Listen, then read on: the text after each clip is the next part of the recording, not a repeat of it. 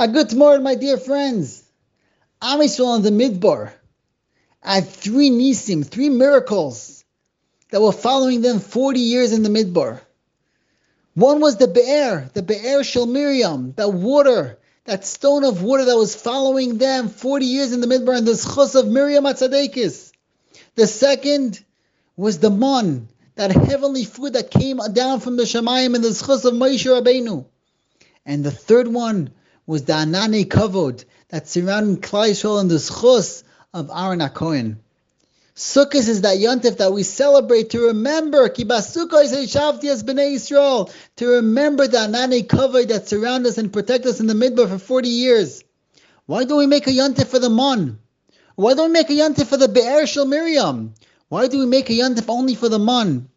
If we look in the Torah, when it came to the water, Am Yisrael complained that they're thirsty, they have nothing to drink.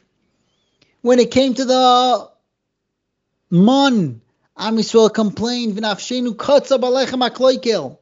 The only thing that Am Yisrael did not complain about was the Ananei Kavod. HaKadosh Baruch Hu is teaching us a lesson. HaKadosh Baruch Hu is telling us, my dear children, if you complain, you lose a yontif.